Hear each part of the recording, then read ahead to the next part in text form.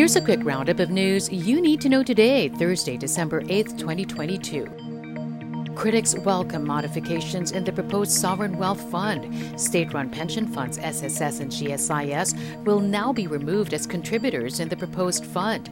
House Appropriations Committee Senior Vice Chairperson Stella Kimbo says the revisions were made as House leaders met with the country's economic managers to reassess the proposed measure.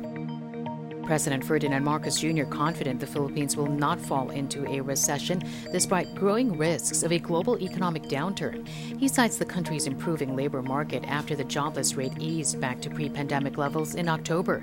He also assures Filipinos government will pull all the stops to reduce the burden of rising consumer prices. The Energy Regulatory Commission says it's still too early to tell whether Meralco's shift to a new power supplier will result in an electricity rate hike.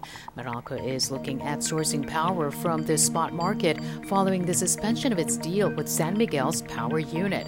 But while spot markets are more expensive, the ERC says Meralco can recalibrate its supply mix to avoid resorting to rate hikes. And Philippine sports' golden girl strikes again. The country's only Olympic gold winner, Heidelin Diaz, dominated the 2022 World Weightlifting Championships. She won all 3 gold medals at stake in the women's 55-kilogram division. And that's your latest news alert. For more stories, go to news.abs-cbn.com and I'm on tfc.tv.